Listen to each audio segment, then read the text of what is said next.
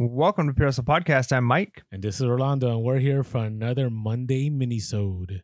That's right. Our Monday minis are where we get an opportunity to dive into something a little bit more in depth, but for a short amount of time, if that makes sense. So typically our podcasts are an hour long plus every Wednesday, anywhere you can get podcasts and on YouTube. But our Monday minis are YouTube exclusives. This one, however, if you're listening on the podcast and you're wondering why we drop something short here on a Monday, it's because this week on Wednesday, so what's the date here? The 6th? No, that will the be 8th. the 8th we're going. The 8th. Yeah, so we are going to be going live on YouTube. So we will be dropping the podcast shortly after we're live. But if we wanted to give everybody a heads up, if you're a podcast only listener and you're interested in coming on over to our live on the 8th, we're going to be going live at, what do we say, 4:45 Pacific Standard Time? Correct, 4:45 Pacific Standard Time. All right, yeah. So, and if you're Central Time, like I am, that is going to be 6:45, and you can do the math if you're on the East Coast. So today we are talking about how sell-through rate isn't always enough, right? We've talked about sell-through rate being kind of king recently, that there were a lot of things we used to look at when it came to sourcing items, whether or not, you should be, those are the niches that you should be in. But today we're kind of looking at the fact that sell-through rate isn't the only thing you should be considering. And sometimes there's other things we need to be looking at as well. Yeah, and the only reason this came up is I find that right now there's a lot of people introducing this like it's a new idea, sell-through rate, and it's been around for a while. But in case you don't know, it's, are there more items being sold than items being listed, right? And the higher of the items being sold in comparison to those listed, the more chances of your items selling. And we actually talked to somebody from Terapeak, and they gave us a time frame, right? That they kind of look through as whether or not something is what they consider sell-through rate.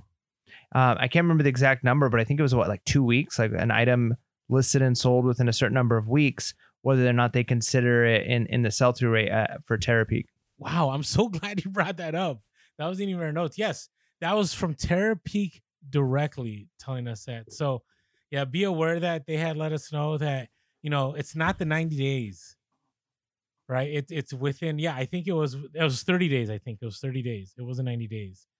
So a lot of people are looking at sell-through rate of 90 days and they're like, hey, why isn't my item selling? I thought the sell-through rate was great. And I think there's more reasons than just the sell-through rate. So the first one before anything is, if you're going to source something, you got to make sure you understand, are you going to list that item, right? That's before anything. You might have a great sell-through rate, but if it's going to be something that you're just going to pick up and it's going to sit in your death pile, by the time you list it, that sell-through rate may be done. It may not be a big deal anymore.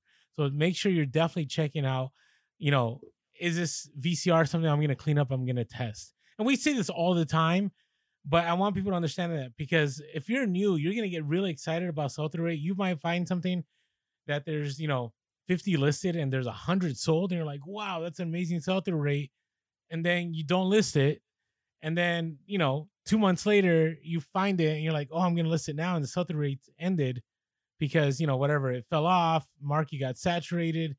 And it's something you need to make sure you're listing in order for that sell-through rate number to work for you. Yeah, that's good, especially for those of us who can be, I don't want to use the word lazy, but maybe just not as on it with certain items. And we all have those items that we get excited about, but then we don't ever list because we're not really excited about them. We're excited about the potential profit we're going to get from them. The next one is, are the margins too tight for you? And again, this is just good business practice, but a lot of times the one end of the pendulum people can be on, one side of the spectrum, is that they are just looking at the number value. Like, oh, I could pick this up for $1 and it sells for $100. That's a great return on investment. But again, if there's zero sell-through rate, then you're never actually going to see that $100. The other end of the spectrum is, wow, look, these things are selling like hotcakes. If I buy this today, it's going to sell before I get home. But if I'm paying $10 for it and it's going to sell for $12, and then by the time, you know what I mean? Like if those margins are just so slim, if your total profit is going to be very, very small, it might not be worth it unless you can source a ton of them. And even then you run into the issues of one or two returns, or, something gets broken. Could be super detrimental to your business and that total profit that you're making. So you got to be careful not going to one end of the spectrum or the other as far as the return on investment versus sell-through rate. You kind of want to find that sweet spot. Yeah, and the other thing too is it seasonal and is it trending? Right? It might have a great sell-through rate now, but it may only have a sell-through rate for maybe 30 days, right? It may be only good for a week. And that's something you got to be, especially with hot items, you got to be careful with that. But sometimes it's not even hot items. Sometimes it's, for example, and I hate using this example, but a person passes away. Okay. The sell-through rate on that, the moment that person passes away, is going to be incredible. Most of the time, things fly. But then give it 4 or 5 days and you're outsourcing, you're like, oh yeah, I remember this person. Like, you got to be careful because that sell-through rate was only good for that moment in time. And by the time, you end up sourcing it and you list it, it may not sell anymore. Or let's say it's, something that's related to a movie release, or it's related to a trend on TikTok. Like, trends change pretty fast. So, you at the time you may look at sell-through rate, but you got to kind of, think ahead and go, okay, do I really think this trend is going to last for this long? And if it is, you need to have a good reason as to why, if you're going to source that item. So definitely make sure it's seasonal too. During Christmas, during Q4, some things will fly and sell really well. But the sell-through rate, when it comes to January, February, may fall off a cliff. So, check Terapeak. Make sure, you see if it's something that every year sells. Make sure to check if it's just a seasonal item, or is it something that has a strong sell-through rate all the time throughout the entire year. Yeah, I'm glad you brought up the Terapeak on that one too, because seasonal, you want to look at recent sales and not just sell-through rate. Because even if you're looking at 30 days, there's a difference between sales from, if most of those sales came from 3 weeks ago in the last 30 days versus, if most of those sales have come in the last 2 days. That might tell you, okay, this is still really hot, I can move on it now.